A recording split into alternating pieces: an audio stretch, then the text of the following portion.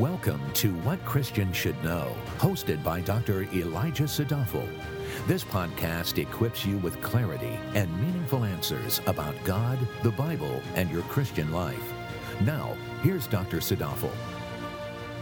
As we continue our verse-by-verse exposition of the Epistle to the Romans, we now find ourselves in Romans chapter 1, verses 16 to 17. And there, the Apostle Paul writes, "For I am not ashamed of the gospel, for it is the power of God for salvation to everyone who believes, to the Jew first and also to the Greek. For in it the righteousness of God is revealed from faith to faith, as it is written, but the righteous man shall live by faith." Here, Paul says he is not ashamed of the gospel. Why? Why is he not ashamed of the good news? He provides 4 reasons in Romans chapter 1, verses 16 to 17. Reason number 1 is because the gospel reveals God's power.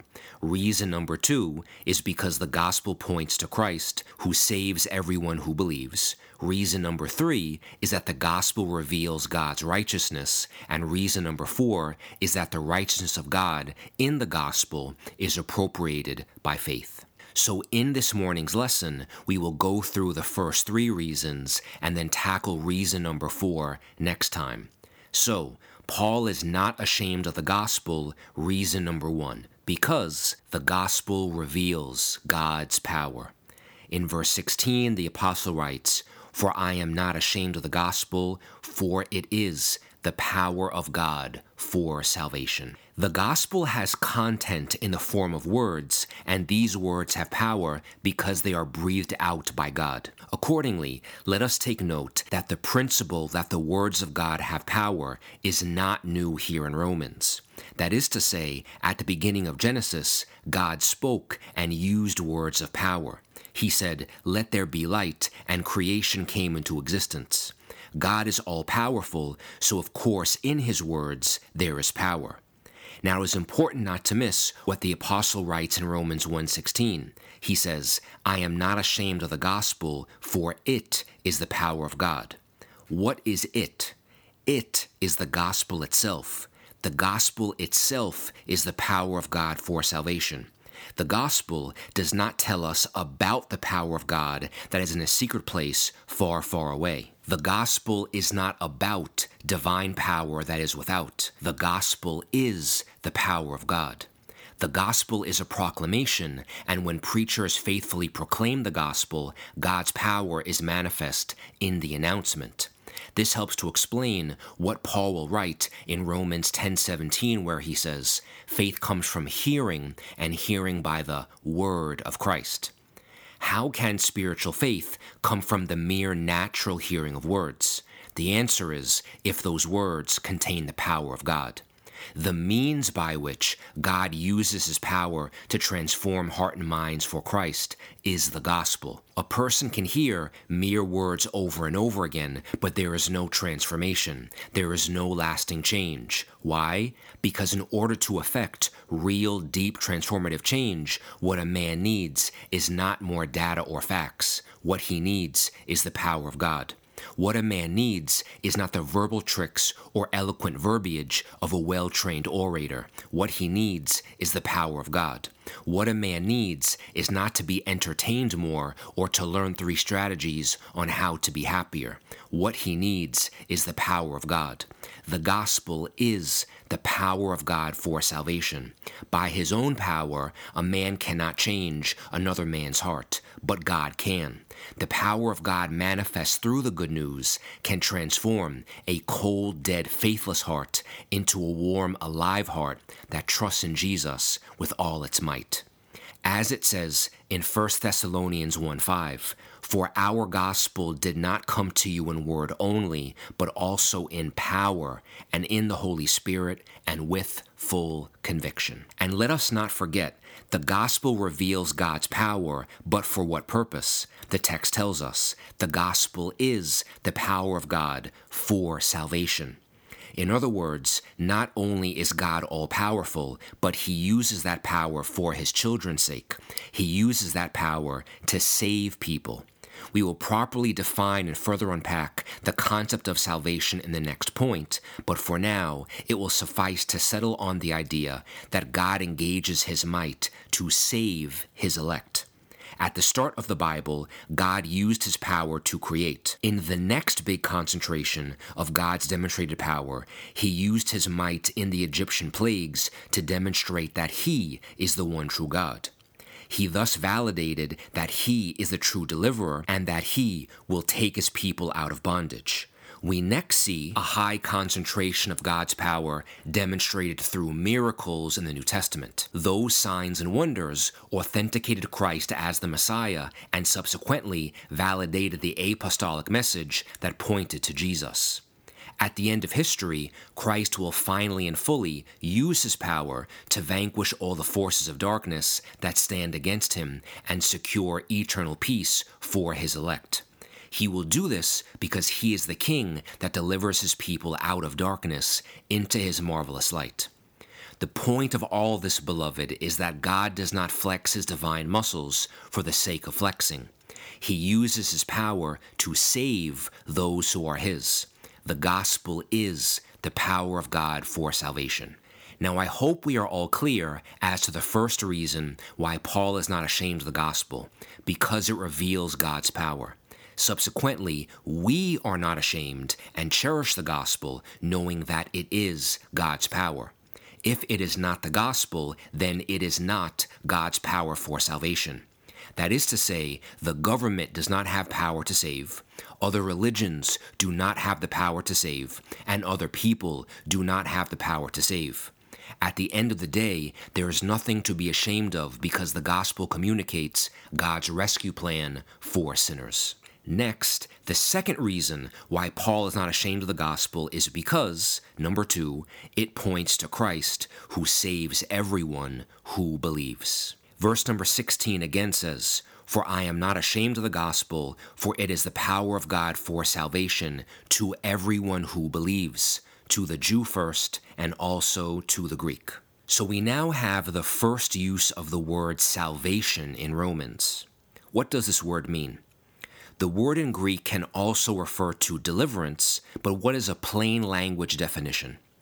Quite simply, salvation refers to God's rescue of his elect from death to life. Salvation implies being delivered from something dangerous and then being delivered to a place of safety. The ultimate penalty of sin is death, so the salvation that God accomplishes rescues a man from destruction and into the safety of Christ. Salvation, therefore, has a negative aspect as well as a positive aspect. The positive aspect is the restoration of the sinner into a right standing with God. Let us be mindful that the salvation that the Bible speaks of is always ultimately focused on spiritual salvation orchestrated by a spiritual God to deliver us from spiritual wrath against spiritual sin. Truly, since the beginning of time, there have been people looking for salvation from non-spiritual things, like poverty or negative feelings. But God did not send his Son to die on a cross so that we could have our best life now. Eternity matters more than the present, and biblical salvation is ultimately focused on eternity, not right now. In fact, God would not be God if he, for example, delivered us from scarcity now, but left us alone after we died. God would also not be God if he allowed blessings and prosperity now, but those things nudged us to run away from our Lord. But here is a crucial point not to miss. I just mentioned that salvation speaks to when God saves us from something bad. So what are we saved from? The answer is, in God's salvation plan, we are saved from the wrath of God. Church, understand that sin is abhorrent, but sin has no power by itself, independent from God. Sin is dangerous because all sin is an offense to God, and sin is harmful because it attempts to overrule God's moral rule of reality. Sin is lethal because the holy, all-powerful God of the universe must judge it. Hence, when talking about salvation, we are saved from the wrath of God that is revealed against sin. Who saves us? Jesus does. That is to say, God saves us from God's wrath, and it has to be that way because only God can save us from the wrath of God. What does the most famous verse in the Bible say? John 3:16. For God so loved the world that he gave his only begotten Son, that whosoever believes in him shall not perish. Why will whosoever believes not perish? Because if they believe in Jesus, they will be safe in him and saved from the wrath of God. Of course, we are safe and secure in Christ because only he made an atonement for the elect on the cross, where God's wrath for our sin was already poured out on the Son. Now, when the Father sees us in Christ, he also sees that all of his just wrath has been satisfied. We will get to Romans 1:18 in a few lessons, but that verse says, the wrath of God is revealed against all ungodliness and unrighteousness. That is, the wrath of God is revealed because of sin. But what does Romans 1:17 say? That in the gospel, the righteousness of God is revealed from faith to faith. In other words, for those who trust in what Christ accomplished, God does not reveal his wrath. Rather, he reveals his righteousness, and we are declared to be right with God. If we are right with God, he does not reveal his wrath. This is because salvation from the wrath of God means deliverance from sin. Deliverance from sin restores communion with the Lord. The final thing that I will say about salvation is this. Our salvation is not just a present reality. It is past, present, and future. This is an important idea to grasp simply because if we were to think that we were only saved at some remote point in the past, then by implication, God already did everything he needed to and we are fully okay. This may enable some folks to live like they want to and do as they please. Again, the reality is salvation is past, present, and future. The moment we express saving faith in Christ, we are justified. This happens in the past, at the start of the Christian's life, and means they are saved from the penalty of sin. As we live our Christian life, we are sanctified, meaning we are saved from the power of sin reigning in our life. This process happens in the present and is progressive. Finally, in the future, all those who are born again will be glorified in new resurrection bodies. Glorification means we will finally live in sinless perfection with Christ. The doctrine of glorification tells us that ultimate, perfect, and final salvation rests in the future. As Bible scholars always like to say, salvation is described as already, not yet, meaning it has already happened, but it is not yet complete. In Romans 1:16, the apostle says that the gospel is the power of God for salvation to everyone who believes. Paul is therefore not ashamed of the gospel because God saves each and every person who believes in the Son. And because God's power is manifest in the gospel, it certainly is for everyone, since divine power provides benefits for all creatures. When the text says salvation comes to everyone who believes, that is not to suggest that believing in Christ is something that we do. Rather, the power of God enables a man to respond to the gospel, and faith is now the enabled response. If the gospel was not the power of God for salvation, then no man would respond to it, because without God's help, no man would seek God in the first place. The last thing that Paul writes in verse 16 is that the gospel came to the Jew first and also to the Greek. Well, what does this mean?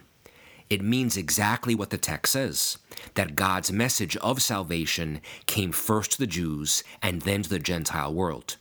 Essentially, the entire Old Testament involves interactions between God and the Jewish people. They received special revelation from God first. In fact, the first gospel promise can be found in the Hebrew Old Testament, in Genesis 3:15. The gospel also fulfills many Old Testament prophecies that were originally revealed only to the people of Israel. An example of such can be found in Isaiah chapter 2, verse 3. That text speaks of many peoples going to the mountain of the Lord. Then, in the New Testament, God's message began spreading to the whole world. to Greeks, Romans, and many peoples of many nations and cultures. Indeed, the gospel is for everyone, but sequentially in time, it came to the Jew first and then to the Greek. At the end of the day, the gospel is good news for sinners, and all human beings are sinners. Therefore, if you are a person, then you qualify to hear the good news. The gospel truly is for everyone, everywhere, all the time. So the second reason why Paul is not ashamed of the gospel is because it points to Christ, who saves everyone who believes. Next, the third reason why Paul is not ashamed of the gospel is because it reveals God's righteousness. Romans 1 verse 17 says, for in the gospel, the righteousness of God is revealed. We now encounter a new word, righteousness. Let us be mindful that although we read the word for the first time here in Romans, the concept is by no means novel to the Bible. For example, all the way back in Genesis 15:6, the text says that Abram believed in the Lord and he reckoned it to him as righteousness. So what is righteousness? Probably the simplest way of thinking about righteousness is to conceptualize it as a relational state of being, and in that state, a man is right with God. Justification is a word that we will be talking about more later on, but justification refers to being declared righteous by God. The person in that state is approved by God because they are in a right relationship with the Lord. In his commentary on Romans, in the New International Commentary on the New Testament, author Douglas Moo writes, quote, for Paul, as in the Old Testament, righteousness of God is a relational concept. Bringing together the aspects of activity and status, we can define it as the act by which God brings people into right relationship with himself. End quote. When a person does what is right, they are called righteous, and when a person does what is wrong, they are called unrighteous. But here and now lies the problem. God is perfect, so there is no possible way that a man can be right with God unless the man is perfectly righteous. From God's eyes, being righteous demands perfect obedience to the law. Not just the requirements of doing and not doing, but also of thought and intent. From man's eyes, people may say things like, he's a just man, or he's a righteous man, but this is what happens when sinful men judge other sinners. They use imperfect scales to judge what they can only see on the outside. God uses holy and divine vision to judge the whole person, even what's in their heart. Additionally, because we are all sinners, we are incapable of making ourselves righteous, declaring ourselves righteous, or always doing the right thing. Yet, to be accepted by God, being righteous is absolutely necessary. To be accepted by God means life. To be rejected by God because of sin means death. So if we can't make ourselves righteous, what is a man to do? If we can't make ourselves righteous, what does God do? He reveals his righteousness to us. Thus, by God's grace, he imputes his righteousness to us, so now we take hold of an alien righteousness that is not our own. Romans 1:17 says that in the gospel, the righteousness of God is revealed. In the gospel, the source of the righteousness is the Lord himself, and he therefore reveals his righteousness to us. We then appropriate that righteousness by faith. Paul is therefore not ashamed of the gospel because in it, God's righteousness is accomplished for us and imputed to us. So the righteousness of God is divine, but specifically, it is Christ's.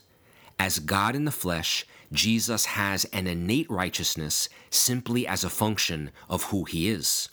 But what Jesus then did during his entire public ministry is perfectly obey every part of the law of God perfectly for more than 3 decades. Just think about this for 1 second.